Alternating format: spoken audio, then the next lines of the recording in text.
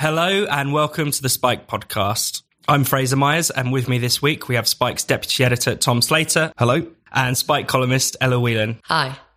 Coming up on the show today, Jeremy Kyle, the war on abortion rights, and Change UK.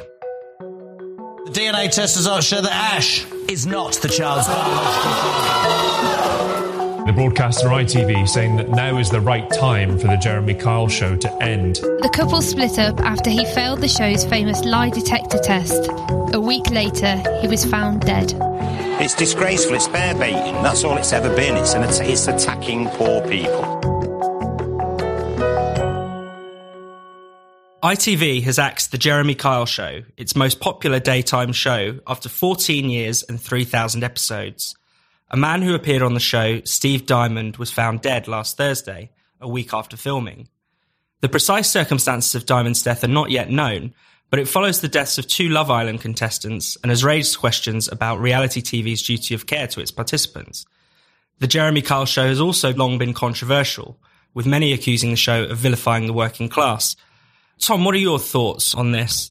So just by way of kind of introduction, I guess, Jeremy Kyle, particularly for international listeners who might not know what it is, it's this kind of talk show. It's a sort of pound shop Jerry Springer, British version, in which people come on to talk through their relationship issues, paternity issues. Are they cheating on their partner? Is that their baby? That kind of thing. And one of the things they offer is this lie detector test. And this gentleman, the 63-year-old man, he went on the show with his partner, apparently was crying through the filming of it. He didn't pass the lie detector test and was found dead a week later. ITV, as you were saying, have canned this. And this really came, as you were gesturing to, after this kind of chorus of condemnation from a lot of commentators, certain MPs. And it was really wrapped up in the sense that not only was this a case of there not being good aftercare on the show, that there wasn't enough attention given to the people who had appeared on it after they left, it was also wrapped up in this idea that Jeremy Kyle itself was a kind of malign force, that it was really low TV and it exploited the people who worked on it. But I think before we get into all of that, and we should talk about all of that, I think the one thing that's really important to stress is that you need to be very careful about oversimplifying why anyone commits suicide. And this is something that actually the Samaritans have on their website. They always point journalists to when reporting on people's suicides, is to avoid this, as they put it, oversimplification, just because 90% of people who do commit suicide, according to the Samaritans, have either a diagnosed or an undiagnosed mental health problem. The question of what triggers a suicide can be incredibly misleading. It's very unlikely to be one single incident, and we should avoid reporting it as such.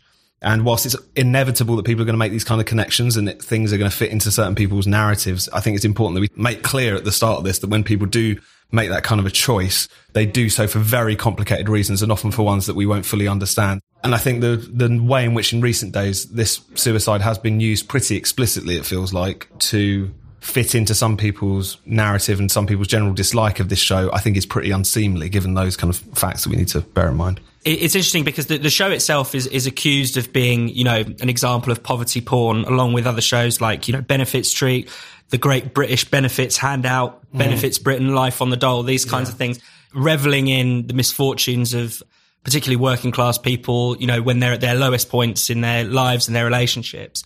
But what's interesting is that there is almost a dual snobbery in a way. There's kind of 2 types of snobbery. And I kind of was interested in what the editor of the Daily Star said, Dawn Neeson, and she said, you know, these hand-wringers don't understand. Their contempt for the show is also a contempt for the people on it. You know, people do willingly agree to take part and people enjoy watching it. And it also made me think of that judge 10 years ago. In 2007, there was a judge who described the show as human bear baiting. So there is this kind of chorus of condemnation from the great and the good that's been going on for the last, 10 years or so. And the people who watch it are seen as vaguely suspicious, and their motives are seen as strange or wrong. And people are asked why they want to be titillated in this way. So it's a very kind of complicated picture for how the show fits into this kind of landscape.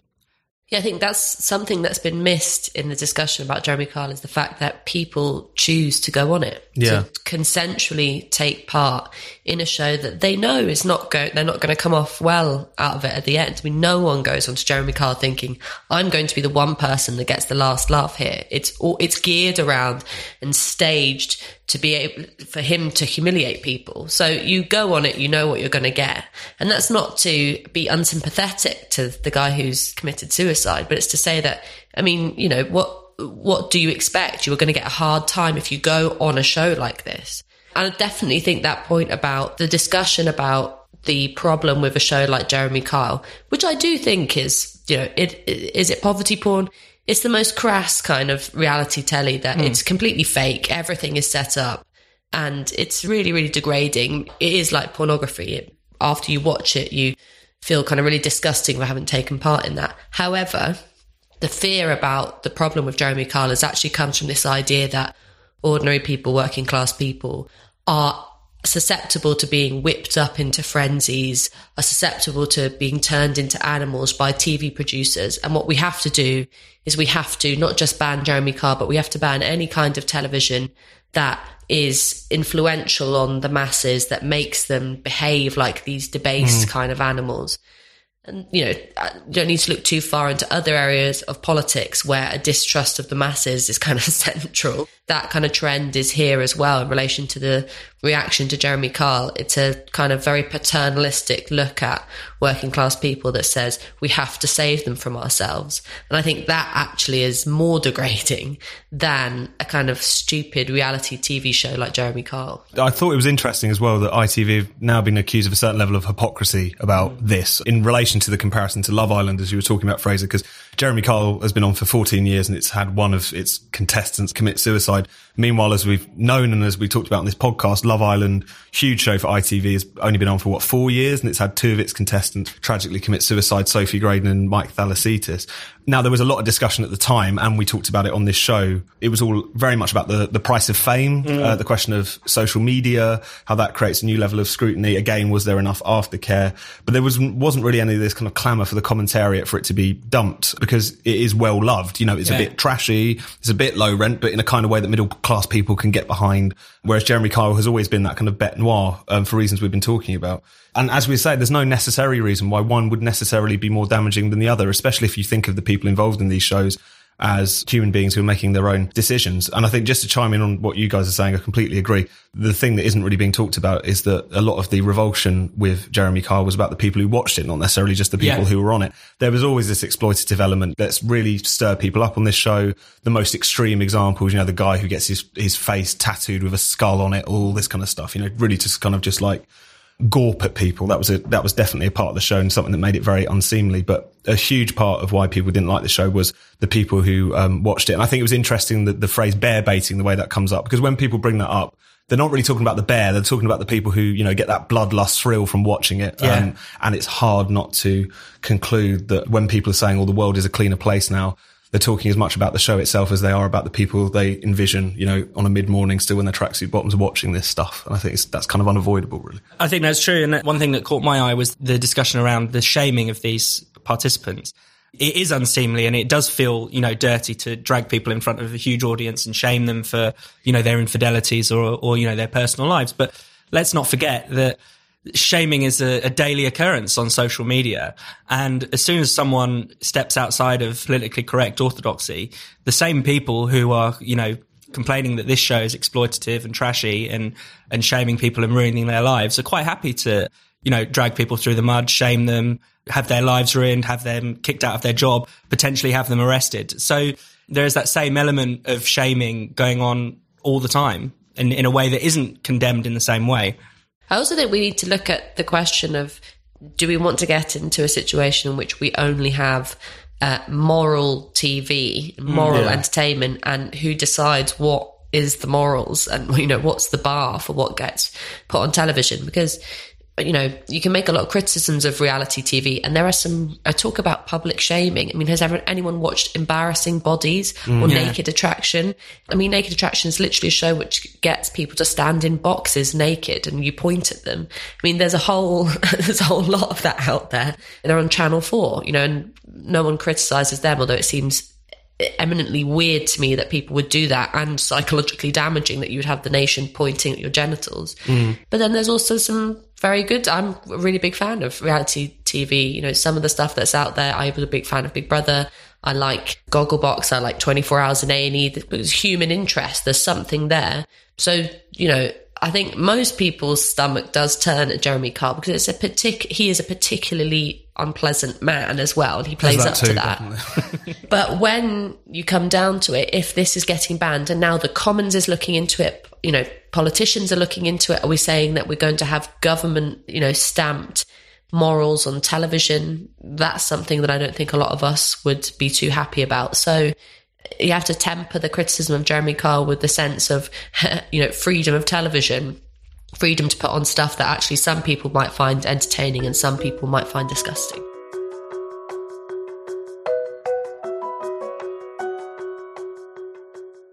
You're listening to the Spiked podcast. Spiked has no subscriptions and no paywalls. All of our content is free, and we rely on the generosity of our listeners and readers to keep us going and growing.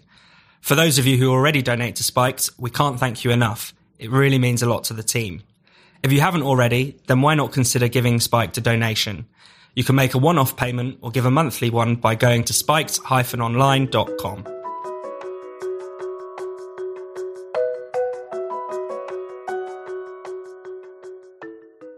This week, Alabama passed a law that turns abortion into a Class A felony. Any healthcare provider or doctor convicted of performing an abortion, even in cases of incest and rape, could face up to 99 years in jail. Over in Georgia, Governor Brian Kemp this week signed the fetal heartbeat law, which will ban any abortions after 6 weeks of pregnancy, a point at which many women are not even aware that they're pregnant. Ella, what are your thoughts on this new attack on abortion rights? I think we have to take this really seriously because America is not playing around here. The implications for these two laws is really, really shocking and will drastically change women's lives in Alabama and Georgia. Because essentially what it means is that even if you are raped in cases of incest, these kind of very extreme situations, which many other countries say that women should be allowed to have abortions in those situations. Even in those situations, it is illegal. And that means that if you get pregnant and you don't want it and you are in Alabama or Georgia, you are screwed. And that's it. Either you risk being criminalized or you have to have a child that you don't want to have. That's terrible for women's freedom. But if we actually look at the content of these two bills, they are deeply shocking as well. The Alabama bill, HB 314, the text of it, and just for a taste of the kind of level at which pro-life campaigners are at in America, the text of it compares abortion to the deaths in the Holocaust, Soviet gulags, Khmer Rouge, Rwandan genocide. I mean, comparing women's choice over their bodily autonomy to the Holocaust is, you know, despicable. It's that kind of level that the pro-life movement is at. And if you look at the Georgia bill, the heartbeat bill, just to hammer home how restrictive this is, new technology means that doctors can detect a heartbeat, you know, as early as 6 weeks. Unless you are the kind of woman who takes a pregnancy test every time after you have sex, the likelihood is you will not find out that you're pregnant when you start getting that nauseous feeling in the morning until after 9 weeks. So this is going to mean that unless you are absolutely on it with checking your pregnancy at levels that no woman should have to be, you will not be able to have choice over whether you have a child or not. The problem that's come up in relation to how we deal with this, and this is quite an interesting thing, is that in response to these bills, women have been suggesting some stunty protests. And Alyssa Milano, who's many of you listeners will know is famous from the #MeToo movement, an actress, has suggested that women take part in a sex strike, which means don't have sex until you get given your abortion rights. Now, I wrote a column for Spiked this week saying that was, you know, bargaining with sex is a kind of very retrograde way of looking at women's sexual freedom, bodily autonomy.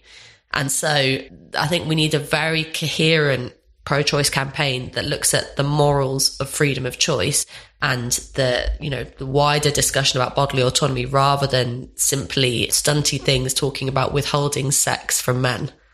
It's quite remarkable actually how obviously the pro-life anti-abortion position has you know always been there and never went away, but I mean really since Roe v. Wade over the past 4 decades, the attacks on abortion were a lot less overt. You know, there were restrictions designed to limit provision, so limiting insurance coverage, introducing waiting periods, various legal hurdles put in the way. And, you know, we have seen lots of abortion providers close down. 6 states currently only have 1 abortion provider, according to the Guttmacher Institute. But they do seem to be emboldened at this point where they are now prepared to actually, take on Roe v. Wade and try and really undermine the constitutional protection for abortion. The evangelicals seem to have the ear of Trump, this not very moral Christian man. And they've succeeded in getting 2 conservative-leaning judges installed in the Supreme Court. And I suppose there is a real worry that this could genuinely tip the balance against abortion. Well, that's exactly why they're doing it. And in terms of more and more restrictions being placed at the state level on abortion, it's not just Georgia and Alabama who've been doing this. Kentucky, Mississippi and Ohio have also passed fetal heartbeat bills. Arkansas moved up the cutoff point for legal abortions to 18 weeks of pregnancy recently. And they're doing this particularly because they want to fight with Roe v. Wade. And it seems like Alabama in particular, the hope is that this has already obviously been met with legal challenges that will go all the way up to the Supreme Court. And with Gorsuch and Kavanaugh tipping the balance now, that we could see an end to Roe v. Wade itself. And I think what a lot of this points to actually and reminds us of is the limits of Roe v. Wade. And this is something that we've talked about from time to time. Anne Frady made this point on Spiked around the time Kavanaugh was first nominated, kind of before the circus of the hearings. What the US experience has shown, she argues, is that the right to choose doesn't really get you very far if you can't access the procedure in the first place. And since Roe v. Wade, most US states, as you say, Fraser, have enacted or attempted to enact laws to limit or regulate abortion. They might not have gone as far as they're going now, but it's always been there. It was only in 1976 that Congress passed the Hyde Amendment, barring the use of federal funds to pay for abortion, which particularly hits women who rely on Medicaid, of course. So the situation that has been developing in the US isn't necessarily anything new. And it's the thing that it points to is that when you do have a kind of protection for it like Roe v. Wade, it's obviously incredibly valuable to have that kind of constitutional safeguard on a woman's right to choose. But there are always going to be attempts to limit that by other means. And it feels like, as Ella was saying, the need for a kind of real fight back is obviously becoming stronger and sharper than ever, because what people saw as that safeguard is really just eroding by the day, it feels like. One of the strangest aspects to the fight back, if you want to call it that, or at least the response to this bill, has been to point out that all of the legislators, particularly in Alabama, are all white men. And, if only there were some white women or black women in there. But completely bizarre, especially when public support for abortion is actually pretty high. Pew Research puts it at 58%. No difference between men and women. 60% of women think abortion should be legal all or most of the time. 57% of men think the same. It does worry me that actually what I believe to be the right side, the pro-choice side, it is not currently equipped to fight the right kind of campaign in favour of women's freedom, and is more kind of interested in stunts, as Ella said, or snidey remarks about the, gender and skin colour of the people signing in these retrograde laws. This is going on in Northern Ireland. We have the kind of restrictive abortion laws in Northern Ireland, not as far as Georgia and Alabama. And campaigns there have been quite confused of late. The whole discussion around transgender rights has meant that there's been a suggestion that we should talk about pregnant people rather than pregnant women. And you just think, oh my God, kind of get yourselves together and realise that actually pregnancy happens to women, sure, and so this is a women's freedom issue, but bodily autonomy and freedom of choice are not gendered concepts philosophically. I mean, this is a sense of, do you think that people should have the ability to control their own lives, to make decisions and to shape their own destiny? And for women to be able to do that, they have to have control over their bodily autonomy. They have to have access to abortion as early as possible and as late as necessary. And that kind of old school pro-choice slogan has kind of been dropped a bit because it makes people's who are pro-life's hair stand on end. The idea that a woman should be able to have an abortion for any reason that she sees fit, and suddenly you have allegations of being a baby murderer thrown at you. You don't think that women should have any responsibility over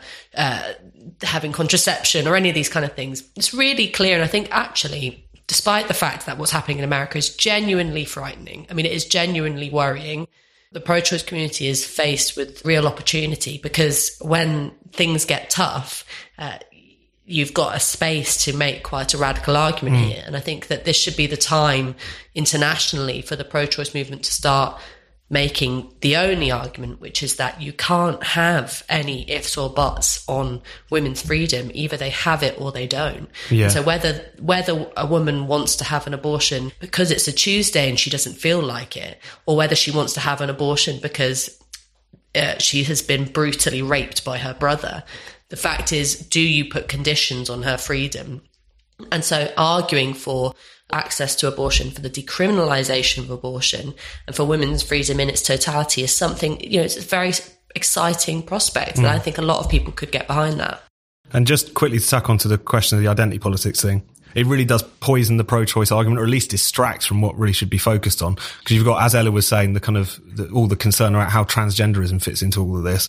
The really lame, it was 25 white guys who signed this kind of response, missing not only, as you say, the breakdown in terms of who supports abortion in the US, but, the governor of Alabama, Kay Ivey, who will most likely sign this into law, is a woman. And I think it's just another kind of example of this tendency to kind of use abortion or try to co-opt abortion as kind of like an identitarian talking point rather than a really crucial issue of women's freedom. And trying to use it as something you just kind of assert the rightness of on behalf of women everywhere, rather than something that you argue for, which is a real shame, because if ever there needs to be a strong argument made for abortion, it's in America right now.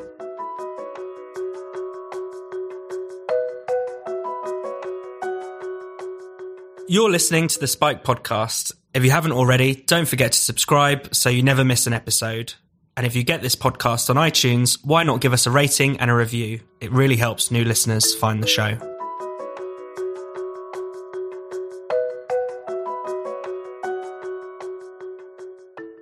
Change UK, the independent group, the breakaway party that was supposed to be the new hope for Remainers and liberal centrists, has flopped decisively in the polls. The most recent Survation poll puts them in 7th place for the Euro elections on just 4%. There is every possibility that they won't even manage to get a single MEP. To add salt to these wounds, this week their lead candidate in Scotland quit to support the Liberal Democrats. Tom, what went wrong for Change UK? I think the argument is what went right, really, because of course Change UK, the Chuckers, Change UK / the independent group, whatever they're going by this week, they were really launched as this was going to be the new force in British politics, formed out of these defectors from the Tory party and the Labour Party, leaving mainly on the issue of Brexit, but also claiming to be concerned about anti-Semitism, among other issues. This idea that they were going to be the main stop Brexit force, as the Liberal Democrats weren't really getting a look in, perhaps even a kind of UK en marche, that they were going to, reclaim the centre ground, the radical centre, as they like to call it, deliver a second referendum, break the mould, all the rest of it. It's just gone tits up, and it's gone tits up from the very beginning. And what I think we're seeing at the moment is the fact that, it was never a viable proposition in the first place, and that's just colliding with reality. So when they launched the European Parliament elections, ever since then, it's been one kind of gaffe or mini scandal after another. First, they had a number of candidates step down literally within hours of the launch because of old tweets that seemed to be quite dodgy, racist, xenophobic, despite the fact they were posing as the kind of anti-Farage, anti-Little Englander force in British politics. One of their candidates, a guy called Ali Sajjadi, had previously tweeted, quote, "When I hear that 70% of pickpockets caught on the London Underground are Romanian, it kind of makes me want Brexit."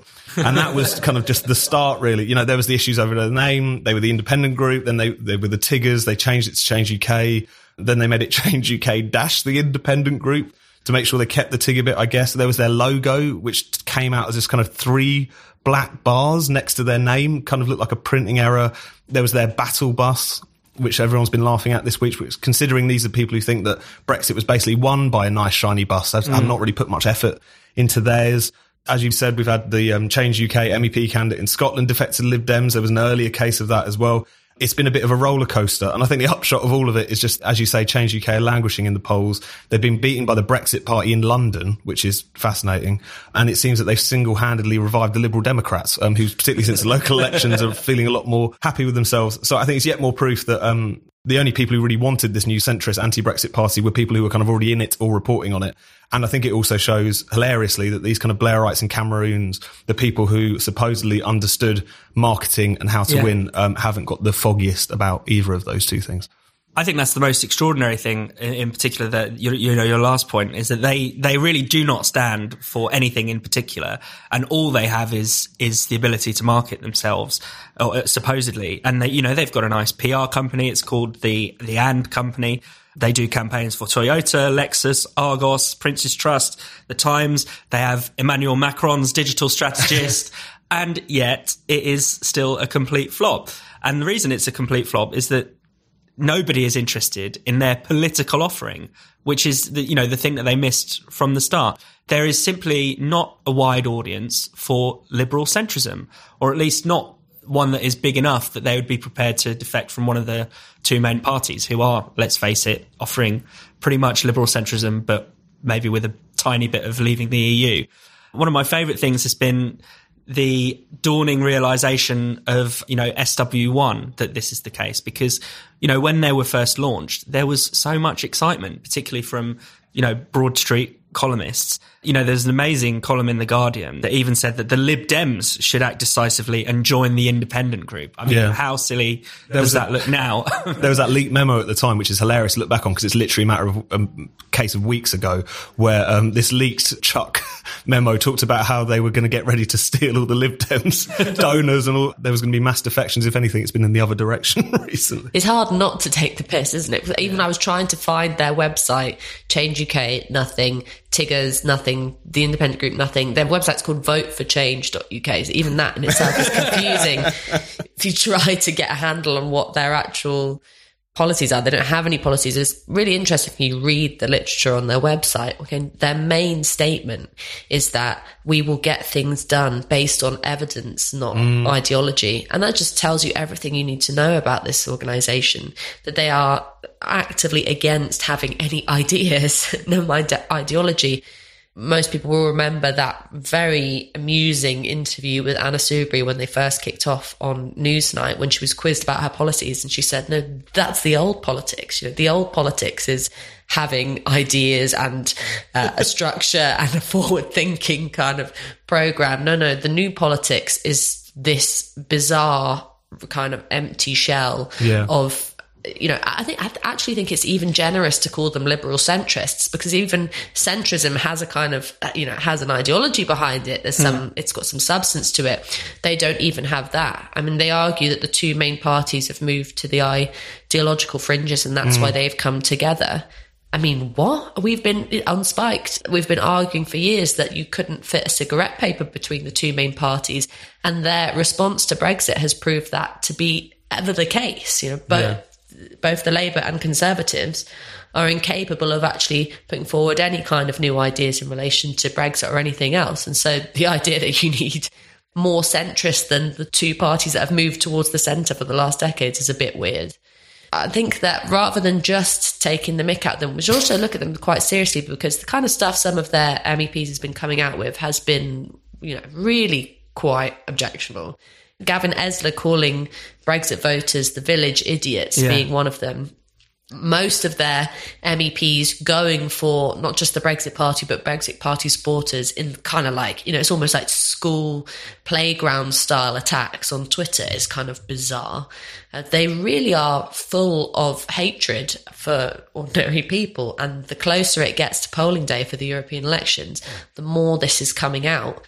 The problem with Change UK is I think there are a small group of politicians who have taken the leap and revealed themselves to be, kind of so hostile to democracy and really desirous of this kind of just technocratic way of doing politics. They're just the people that have taken the leap and, are going to pay for it. Most other politicians in politics at the moment have, to some degree, in some shade, a similar point of view that actually we shouldn't be doing this. We want the status quo. I mean, it's ridiculous that they're called Vote for Change UK, when they're campaigning for the status quo. Change UK is the kind of face of the most crass and insulting anti-democratic politics that we have today. But they are just the face of it. In the background, I think they're hiding a mass of politicians who aren't quite brave enough to go down with this sinking ship of Change UK, but who have similar sentiments. I completely agree with that. I think the big danger is that Change UK we should enjoy them while they're here, don't get me wrong, but there is a danger that they become a distraction, because the most significant Remainer in the country is not Chuka Umunna or Anna Soubry. It's arguably someone like Keir Starmer. The most crucial Remainer party is the Labour Party at this point. And of course, even the Tory party has a huge section of it, which is, if not actively resisting Brexit, then doing all it can to at least slow things down to the point where something else might happen. And we've seen this week, you had Jeremy Corbyn come out and try to just equivocate on this issue, which is what has been the Labour leadership strategy throughout all of this, to pretend that Brexit is kind of a non-issue. Meanwhile, Keir Starmer, Deputy Leader Tom Watson, Shadow Foreign Secretary Emily Thornberry, all coming out and in one way or another gesturing towards a second referendum. And I think the other thing is that we've got to remember about the Labour Party as well. The best outcome in terms of the Labour Party being involved in this is a customs union, incredibly soft Brexit, which is not actually that far away from the Tory position, but nevertheless, that's the best outcome we could be talking about now. It's also incredibly likely that the condition of them backing any Tory deal, which seems very much unlikely at this point, would be some sort of second referendum, and certainly a condition of if they manage to cobble together some sort of coalition government or confidence and supply arrangement with the SNP or the Lib Dems, whoever, would be a second referendum. And whilst again there's obviously forces within the Tory party, they are the kind of main block which is pushing us towards either a kind of further delay of this process to the point where maybe there's an opportunity for a second referendum, a revocation or whatever. And I think that, again, the kind of the focus on Change UK can distract a little bit from that. I think the other interesting thing I'd point out is that I think it is interesting the way in which they are kind of so open about not having ideology. And it's kind of like, it's both true and false at the same time. Obviously, they do have an ideology insofar as it's anti-democratic, it's technocracy, but it also does go to show what kind of hollow politicians technocracy produces, in a sense. They don't really have a full grasp of what it is that they want. What they know they want is for politics to be done in a certain way, which is over the heads of the public, and in many respects over the heads of politicians as well. They want this sorted out by experts in Brussels committee rooms, rather than even by themselves as elected politicians. So I think the kind of ideological vacuum at the centre of them is quite revealing. But in a sense, that's the sort of style which has been developed over the past 20, 30 years via EU membership, and also just how politics has been done for that period of time.